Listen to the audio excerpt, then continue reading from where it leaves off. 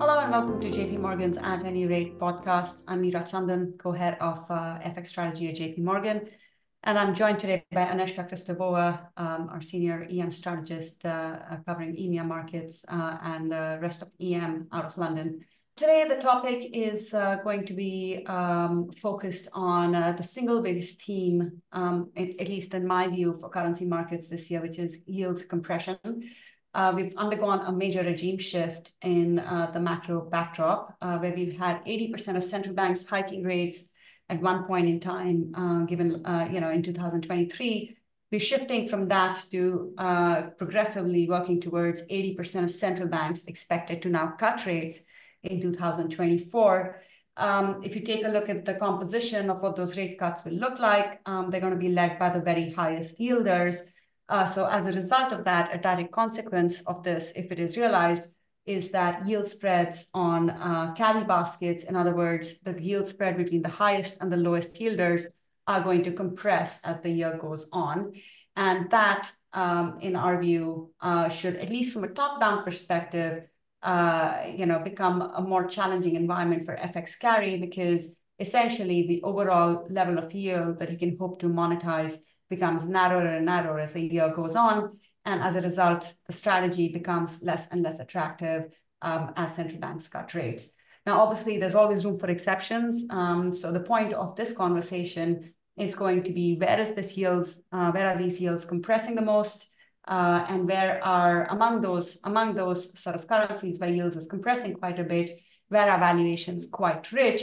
Because what this will eventually give its way to is basically a rotation away from carry to value. The idea being, for the last couple of years, what's happened in currency markets is a massive amount of yield-seeking behavior, carry-chasing behavior, which has meant that the highest yielding currencies has attracted the most capital inflows and has progressively become rich. So the idea is some of these are now not going to yield that much, and they should start to lose their richness as well. And as a result of that, at least for a subset of the currencies, valuations will start to become a more relevant driver of currency returns. So that's the general idea behind this carry value rotation. We've been talking about it for at least a quarter now, one of the major themes for FX markets this year. And I think given that most of the highest yielders are in emerging markets, probably that's the good place to start. So Aneshka, let's start with you as far as EM is concerned. Among the highest yielders, which ones are going to lead the rate cuts? And as a result, which ones are going to be under the most pressure from your point of view? So this theme is very relevant for our asset class. As you said, many of the high yielders are in EM, but many have started their easing cycles or are about to start. So when we take a step back, our high yielding basket, which we had for most of 2023 last year, it had Max, Brazil, COP, Chilean peso, and AHAF. These are our top carried currencies. Out of those, 4 have already started their easing cycles, and in some cases, these are very rapid easing cycles. So at this moment, we still think the carry theme applies. It applies where the cuts are not particularly fast, or they're coming with a backdrop of strong macro fundamentals or not particularly stretched valuations. So in that bucket where the carry theme still holds, it's a narrow bucket, but it still holds, it's Max in Brazil. Now, for the rest of the currencies, we think that the pace of easing already raises concerns, and it's a bit of a tactical choice where we think it's really based on the currency or not. Some of the examples where the cutting cycle is rather fast and it could start weighing on the FX, or it's weighing already. That's, for instance, Hungary. It is, for instance, a Colombian peso. Elsewhere, the market has already caught up to the theme. So I'd say we are a lot more neutral on Chilean peso at this moment, even though it fits the theme. The FX market has been quite forward-looking there and pricing it more appropriately. There's some other currencies I would highlight where perhaps the starting level of carry wasn't so high, so it wouldn't have fitted the very high carry basket, but they still benefited from carry inflows, and where perhaps valuations are a bit more of a concern. So they are starting as very expensive. Czech koruna, very much in that bucket. Perhaps we never reached the highest levels of carry, but we did reach very high levels of carry for the currency with these particular risk characteristics.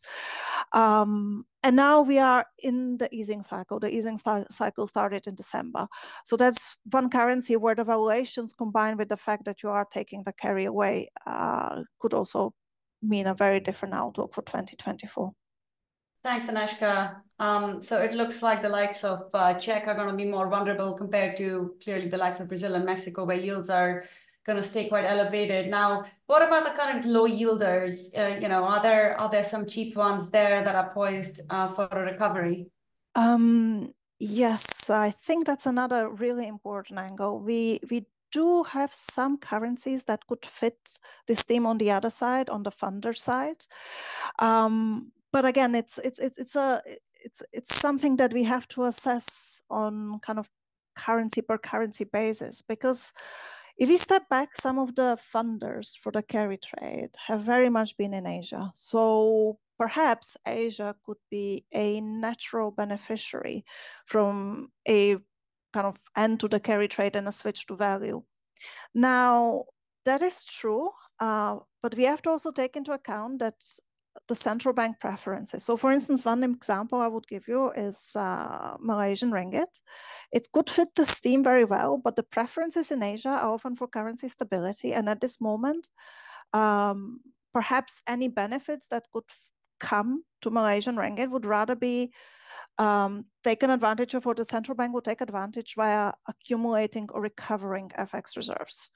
So where we think the theme could really well apply in Asia is Taiwanese dollar. That's something that could fit the theme very well, where perhaps the strong BOP combined with the valuations, combined with the reversal of the carry trade could end up supporting the currency quite well. In my region, in EMEA, there's one candidate that I would really like to highlight that fits this theme kind of even better because not only it's coming out of the previous years, it was in 2023 actually a low carry currency. It ended up finishing the year rather cheap in very long-term valuations. It's really underpriced. It's already pricing recession risk really well. And now as we're heading into 24, it's actually also improving in the carry metric. So it's having the valuation angle, plus it's switching from funder to a carry currency, and that's South African rand. So that's one currency where we think we are at an inflection point where we could see a very different performance over 2024 than 2023 as the theme shifts. I think these are really the major candidates in EM, but let's turn it back to G10. Mira, where do you think that this theme applies in G10 the most? Yeah, I mean, I think it's very relevant for G10 as well. As you said, the very highest yielders globally are in EM, but in G10 as well, if you take a look at some of the highest yielders, that they're actually, pretty elevated relatives levels compared to their own history. So, currencies like New Zealand and sterling, even though they have weaker sort of fundamentals, at least from a macro standpoint, have been actually unduly supported because of the scary theme. The dollar, is, obviously should be stated up front, is not exactly a funder. It's actually one of the highest yielding G10 currencies, and a defensive one at that at 5.5%, is part of that basket as well. So look, I mean, there are a few candidates. The ones that I would highlight as the current high yielders that we would be viewing as being vulnerable to this theme, I would say, first of all, New Zealand. Our economists are pointing out that the Reserve Bank of New Zealand will be among the first central banks to actually cut rates, given the financial stability concerns that they think are in the pipeline. They think the RBNZ is sort of guiding very hawkish, but we'll have to correct that. If you compare to somebody like Australia, that puts you in quite direct contrast with the Reserve Bank of Australia, because we're not really looking for cuts there. And so, we should be looking for yield convergence between Australia and New Zealand as the year progresses. That should, first of all, help erode New Zealand's yield advantage. And, if it sort of brings you down to the level of Australia, then two things start to happen. First of all, the terms of trade, has been moving more in favor of Australia in recent years compared to New Zealand. Our local strategists have been making the point that Aussie Kiwi is undershooting the relative terms of trade quite a bit. The relative fundamentals, if you look at New Zealand, for example, external balances is one of the largest, the deficits, the current account deficits is one of the largest globally, not just within G10, but actually globally. At around 6 or 7% of GDP. So all of that will start to matter once that yield advantage erodes. So, the expectation is certainly for Aussie dollar to outperform New Zealand dollar as the year progresses on that basis. So that fits the theme quite well. The other one, is I would say, sterling is one vulnerable candidate. If you take a look at the underlying sort of macro outlook from our economists, it's really not great. The expectation is that in second half of this year, the growth in the UK is going to be either zero or sub-zero. At least, we're going to end Q4 in negative territory. The core inflation forecast is the highest in DM. And again, we've had the UK, sterling's been benefiting from the fact that growth has been somewhat resilient so far because of limited pass-through of the policy hikes that we've had from the BOE. But certainly as the year progresses, that's going to get more and more entrenched. So, the idea is, and also if BOE cuts rates, then some of that yield convergence towards the dollar should mean that sterling starts to lose some of its high-yielding benefits. And you contrast that to a country like Sweden, where stocky is incredibly cheap. It's been used as a high beta funder, much like Aussie. The Scandies and Aussie have been 4% currencies. Compare that to the US dollar at 5.5%. You actually get paid at the current standpoint. You actually get paid to be underweight these currencies versus the dollar, and at the same time have some growth hedges on. So I think as the yields come off. In Sweden, actually some of these, perversely, what we'll find is that given that the economy is highly levered and a lot of that debt is floating rate debt, I think that Sweden will be one economy which will actually be one of the first to benefit from those falling rates. So to me, the fact that the valuations are cheap and you're getting yield convergence of stocky compared to some of the other relative to some of the other currencies is going to mean that stocky valuations can actually mean revert a bit higher compared to the likes of sterling. So certainly there is a convergence trade or a convergence theme, at least that people can think about on that point.